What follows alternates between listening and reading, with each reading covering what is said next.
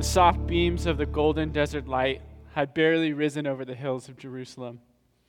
It was Friday morning. A noisy mob came storming into the building. Pilate was presumably disturbed from the loud commotion.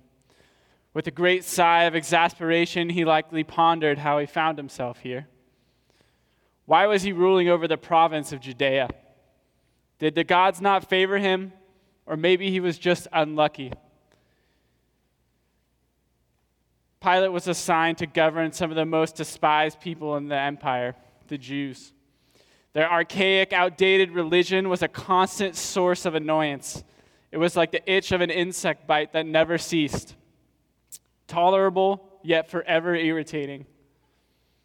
They were always rambling on about their religious laws and traditions, constantly boasting about the temple that Caesar allowed Herod to build.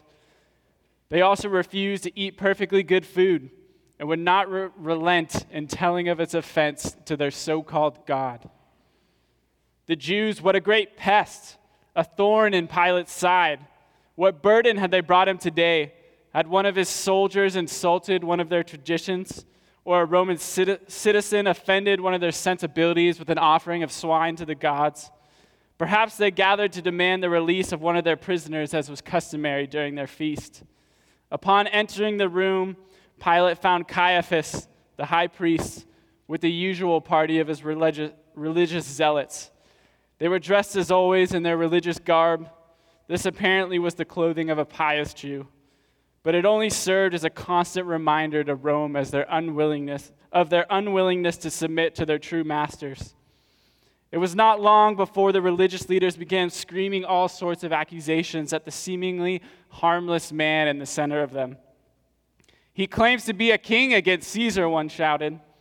Another exclaimed, "He claims to be sent by God." Others accused him of offenses to Rome. "He is forbidding the Jews from paying taxes to Caesar." It seems odd that the Jews would bring one of their own before the Roman authorities that they so greatly disdained. They must really hate this man. It was not as if they cared for anything for the empire or Caesar. Was this not the reason for their constant rebellion? To be freed from the tyranny of foreign rule?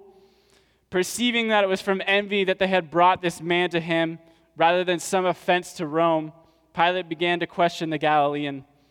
It isn't clear exactly what struck Pilate, but he realized very quickly this was a very different kind of man. Perhaps it was the prisoner's steady gaze as he calmly but firmly answered the governor's questions, knowing full well his probable and near death. Or maybe it was his posture as he stood confidently yet humbly, as if he were a free man. If not that, possibly it was the witty, almost seemingly rehearsed nature of the prisoner's responses. In actuality, this man said very little, but it was as if he transcended all other men in the room, having thoughts far exceeding their capacity to understand. Did he not know that Pilate had the power to rescue him from death? The Jew was present at his trial, but also entirely absent at the same time. His body was there, but his mind was in a lofty place. Pilate was only partway through his questions before he was interrupted and informed that his wife had suffered great pains through the night with visions of the man that now stood before him. Appearing somewhat perplexed by the prisoner's unwillingness to answer straightforwardly, Pilate was forced to conclude there was nothing that this man was guilty of, at least not guilty of anything that concerned Pilate or Rome. Perhaps if this man was at least beaten, it would appease the Jews' desire for bloodshed. And so a scourging took place. However, it became quickly evident to Pilate, no matter how severe the beating, it would not placate the crowds. The mob roared, "Barabbas! Give us Barabbas! Free Barabbas!" They howled for the freedom of the murderer rather than this Jesus. Though somewhat hesitant, in order to prevent a riot from breaking out, Pilate satisfied their lust for blood by pronouncing that Jesus should be crucified. The last thing Pilate needed was another riot breaking out in his province. Though the governor did not believe this man was guilty of death, it ultimately made little difference in the end what happened to him. In reality, he was just another Jew, even if he was a respectable or peculiar one. However, in a seemingly superstitious and weak moment, Pilate announced before all he was clean of this man's blood, a statement that couldn't have been further from the truth. Whatever Pilate thought or felt about Jesus, when the final verdict was in, his ruling was indifference. Perhaps Jesus was a man to respect, perhaps a good man, but certainly not a man to revere, and certainly not a man to worship as a god. Pilate's indifference exemplifies so many, even today, even in our modern world. People respect Jesus. People like Jesus. He's easy to like. But when it comes down to it, committing one's life to Jesus is an entirely different thing. For most, it seems pretty trivial. Why would my opinion about an executed Jewish rabbi from 2,000 years ago have any bearing on my life now, let alone my eternal destiny? Jesus once asked his disciple, "Who do you say that I am?" If that question were to be asked today, you're likely to hear a good moral teacher, a respectable leader, a compassionate and loving man, a pacifist, a wise sage, a religious reformer. But frankly, Jesus didn't leave room between his claims and his teachings for people to comfortably fit him into one of those categories. These kinds of ideas about Jesus actually reveal indifference and apathy toward Jesus because it entirely ignores what he actually said and did. People respect Jesus, but just not really enough to believe him, and certainly not enough to obey him. Jesus was entirely exclusive. He was what we would consider a narrow-minded man. In our culture, he would be considered an intolerant man. Jesus did not accept any other way but his. He will not accept any other person but himself. He is the only way through whom we can know God. Jesus himself said, "I am the bread of life. I am the true vine. I am the light of the world. I am the good shepherd. I am the door.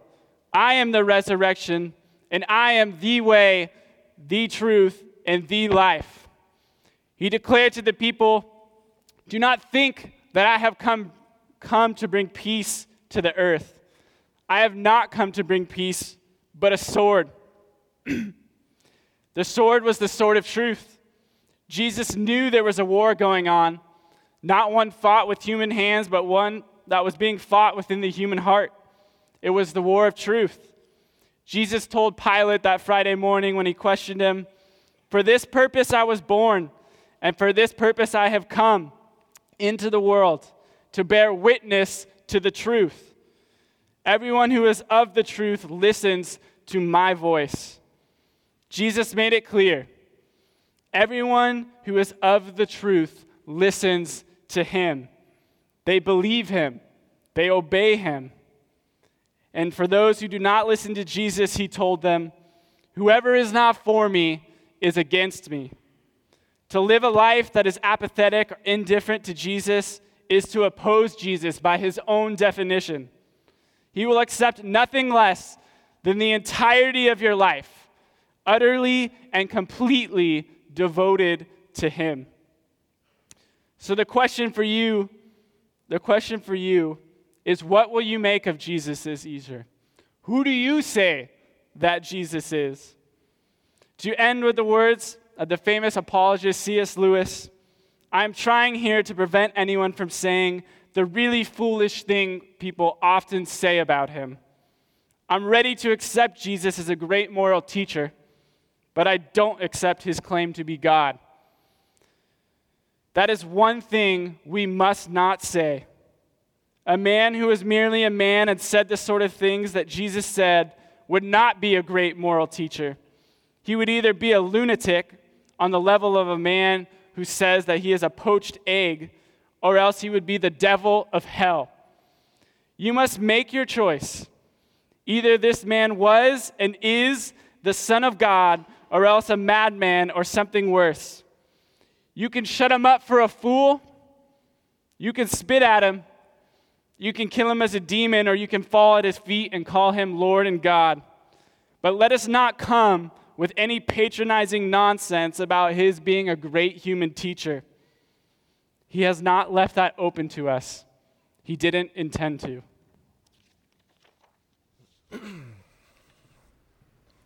The angry crowd.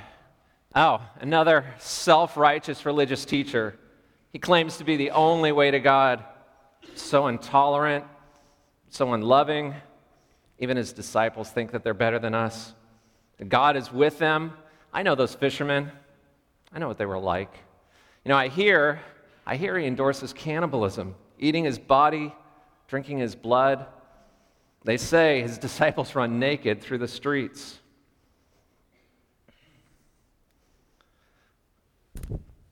The religious leaders.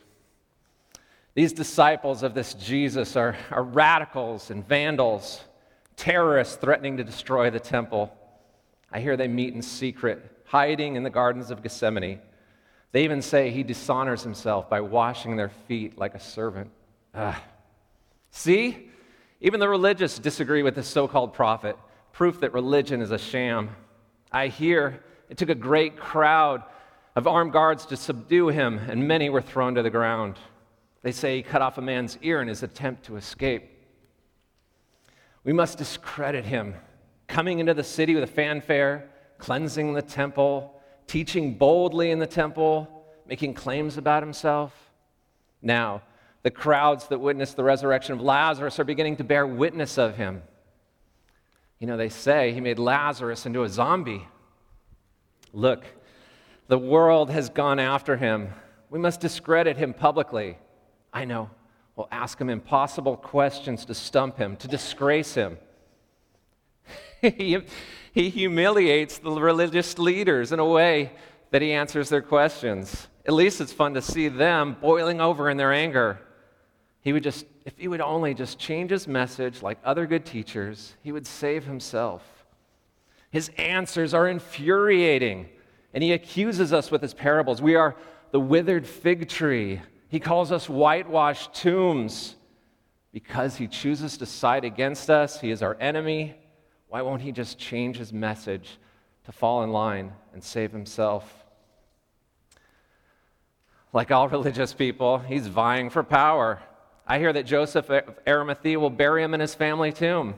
Obviously, he's connected to the Sanhedrin. Obviously, he's connected to the wealthy elite. One minute, he rides into town like the Messiah, stirring up the people. How dare he try to claim that authority? The next, he says, the Messiah will die. Ridiculous. Everyone knows that according to the Mosaic law, the Messiah will live forever. He disrupts the commerce in the temple, flipping over tables and driving out the animals, money pouring out onto the floor. He disrupts the temple sacrifices.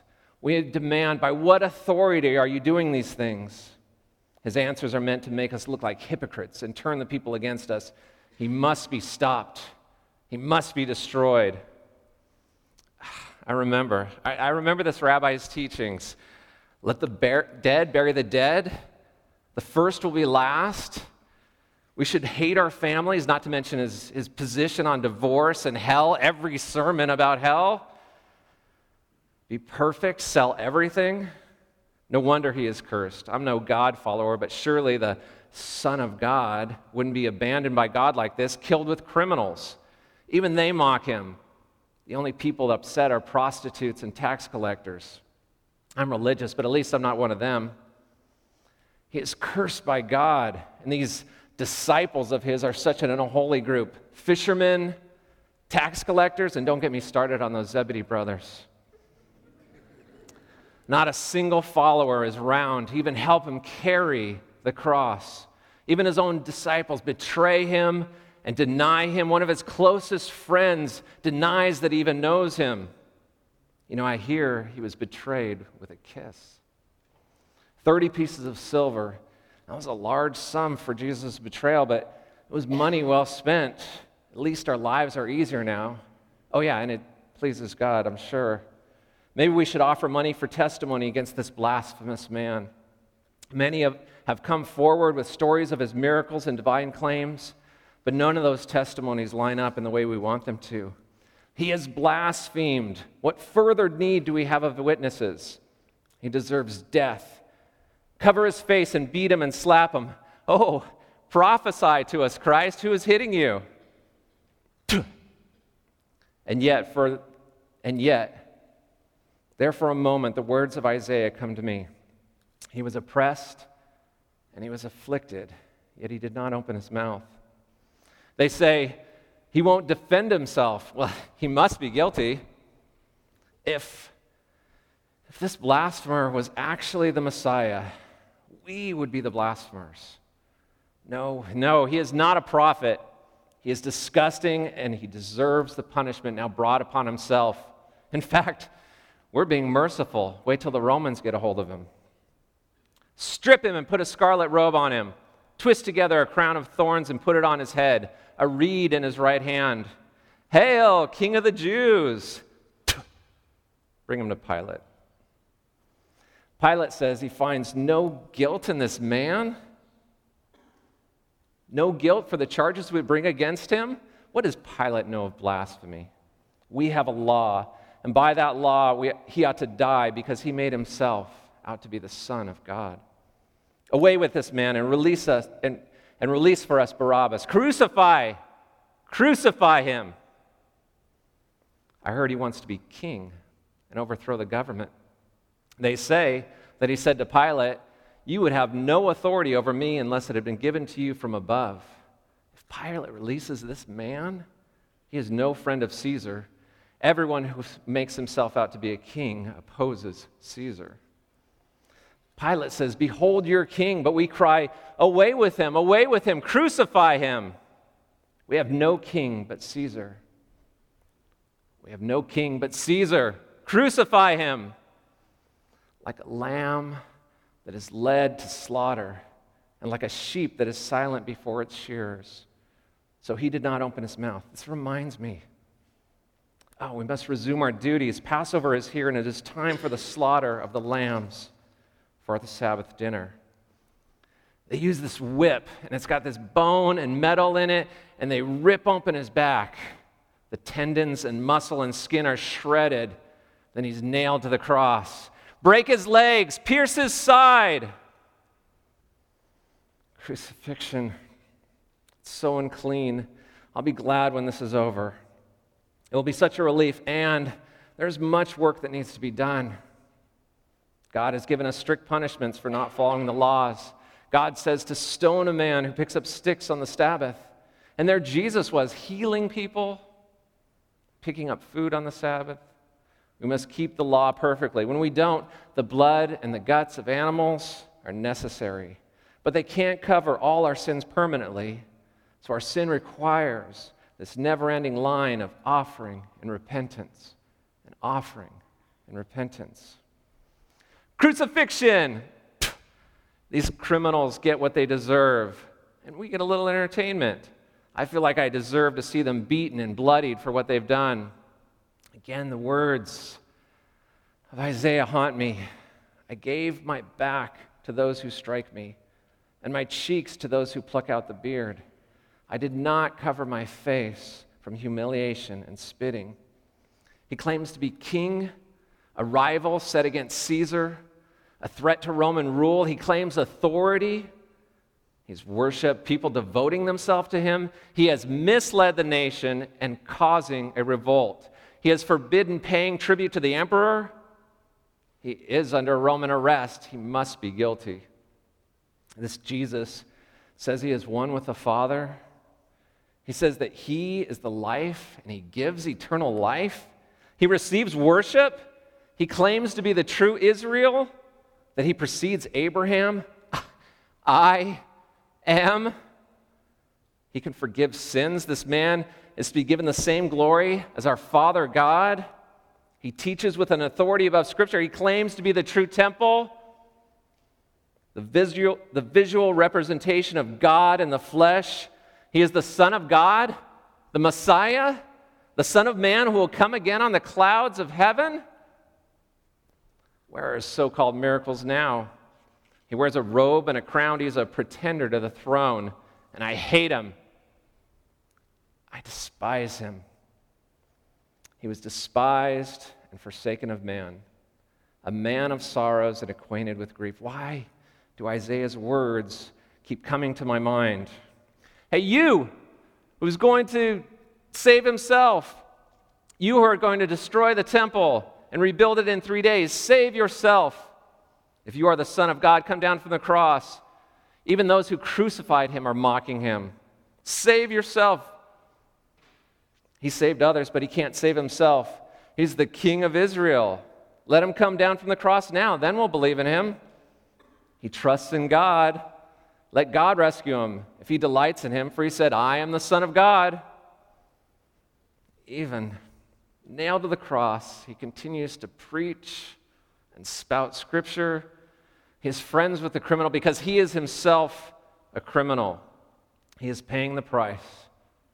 It is finished. Even nailed to the cross, he continues to offer forgiveness and eternal life to the criminal beside him, as if God isn't on his side, but God has forsaken him. My God, why have you forsaken me? Because God's wrath is poured out upon you. Even the sun hides itself, and there's darkness all around him. The earth shakes as a sign of God's judgment. He is paying the price for sin. It is finished.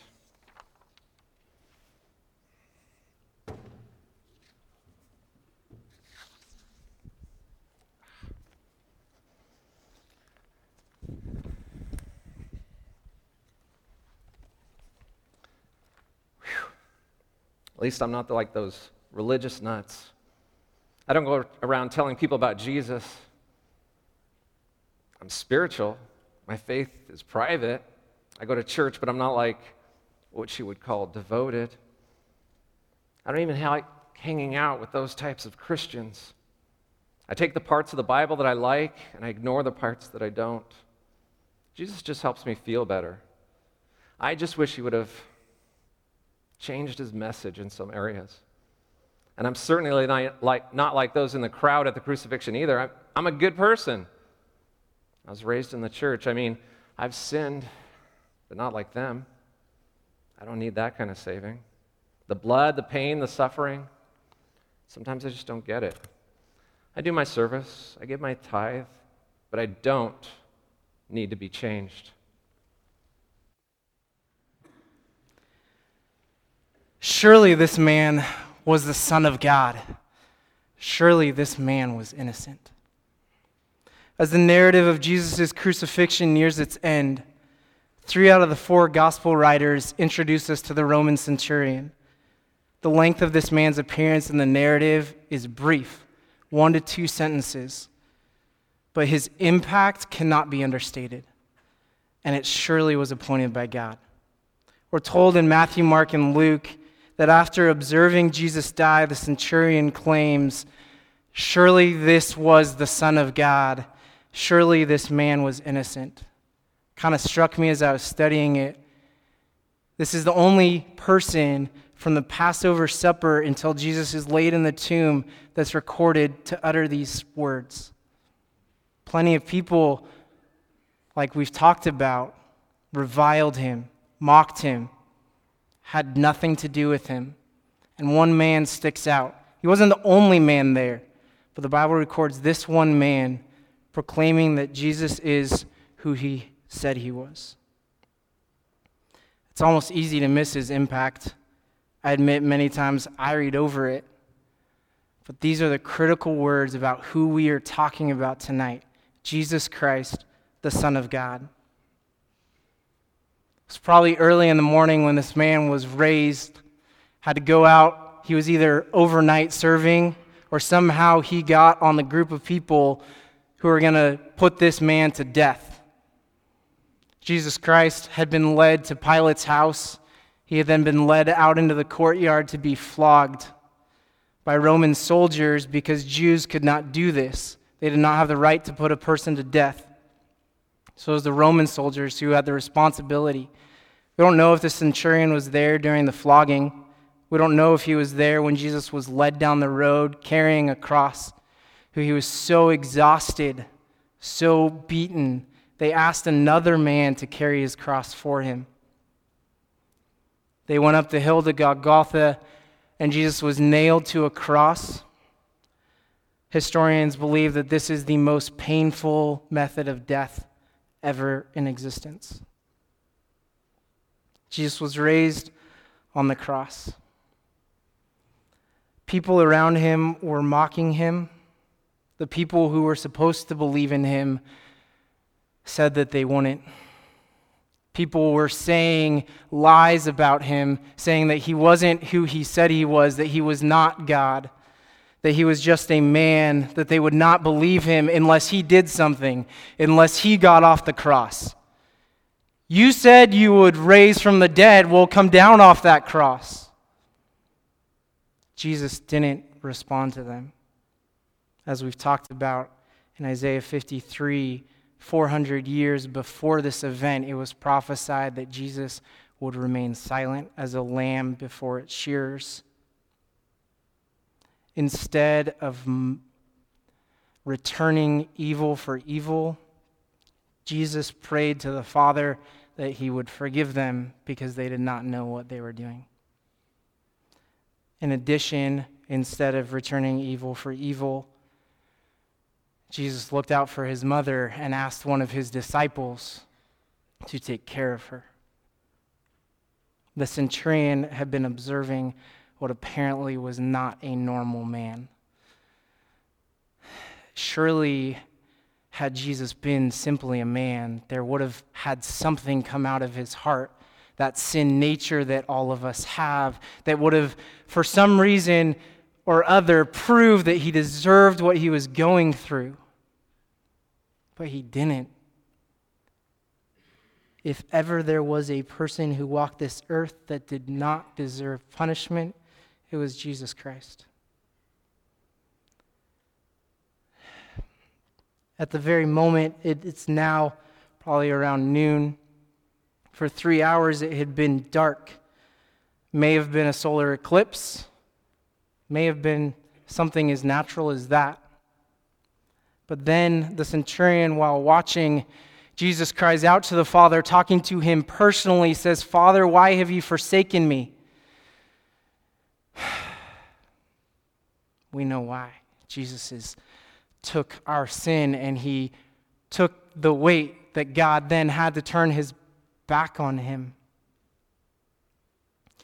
And then, after looking out and showing kindness and mercy and compassion from the cross, he yells out, "It is finished," and breathes his last, and the earth shook. Again, another natural occurrence. But I can see in this the divine purpose and the sum of all of these things in darkness coming over the earth, in a man not behaving as a man would in such an awful circumstance, in the earth shaking at the very moment, and a man being able to say, "It is finished," and having the ability to decide when his life ends. Again, what something no man, no mere mortal can do. It says that after observing these things, the centurion and the people with him walk away beating their breast. Why were they moved? Was this a mere man? No, this was not a mere man. If we look back in partway through Jesus' ministry here on earth, he asked his disciples, "Who do people say that I am?" They say, Elijah, a good teacher. And he says, "Who do you say that I am?" And Peter responds, "The Christ, the Son of the living God." The exact same words that the centurion uses. And Jesus declares, "Blessed are you, Peter. God's favor is upon you because this did not come from human wisdom, but the Spirit of God has chosen to reveal this to you." Paul, writing some 30 years later in his letter to the Corinthians, says that I decided to know nothing amongst you except Christ crucified. At the end of that letter, he goes back to that same thought and says, I delivered to you what was of first importance, that Jesus Christ, his death, burial, and resurrection. The single most important thing that humans can discuss or ponder is who is the person of Jesus and what does his death, his burial, and resurrection mean. Paul writes, and it's fitting for what we're talking about tonight, he proclaims that this wisdom, the knowledge of salvation that comes through Jesus Christ, is a wisdom that came from God, which the rulers of his age did not understand. If they had known who Jesus Christ was, Paul says they would not have crucified him. Think about, this wasn't supposed to happen, right? It was an accident. The Pharisees had been looking out. For thousands of years, God's people had been waiting for a Messiah. It saddens me to think they'd missed it. It wasn't supposed to happen this way. The Messiah was supposed to live forever. But lest before we say, well, they did that. They crucified him. It's my sin. It's our sin. I think about this song that I loved in junior high that says, my sin yells crucify. My sin yells louder than the mob that day. Crucify him. And to think that God is good enough that though I deserve death, that he would come and save me, his enemy. If Jesus Christ was purely a man, his death on the cross would be just that, a death. We wouldn't be talking about it. It really wouldn't matter. But I'm glad to tell you tonight, like the centurion, Jesus Christ is the Son of God. I don't want to be that person that washes his hands, that says, I want nothing to do with him. Yeah, maybe he doesn't deserve what he got, but it doesn't really matter to me. As Jordan mentioned, that's not an option. The Bible says that every single person who's ever lived, aside from Jesus, has sinned and is therefore responsible for payment of that sin. We cannot say that Jesus doesn't matter to me. He does, whether you want to recognize it or not. And I don't want to be the person who says, okay, well, Jesus matters to me, therefore I'm going to hate him because he has nothing to do with what I want to be doing. By God's grace and mercy, let us be the people proclaiming that Jesus is the Son of God. Because what was accomplished on that cross that night was not just merely a death. What was accomplished that night, as we just sang, was God providing the Lamb. For millennia, God had set aside a system that pointed forward to Christ, that said that atonement would be made through the one perfect and spotless Lamb. It wasn't supposed to happen that way, but wait, it really was. God had a perfect plan, and as Rick mentioned in the beginning, it was good. It was awful. Man, what Jesus went through is awful. When I think about it, I wish that we wouldn't have sinned. I wish that Jesus wouldn't have had to die.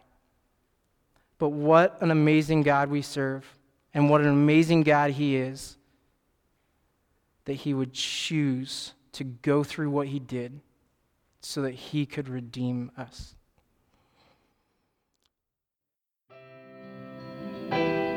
Thanks for listening to this message from Christ Community Church of Laguna Hills. For more information and resources from Christ Community, visit us at www.ccclh.org.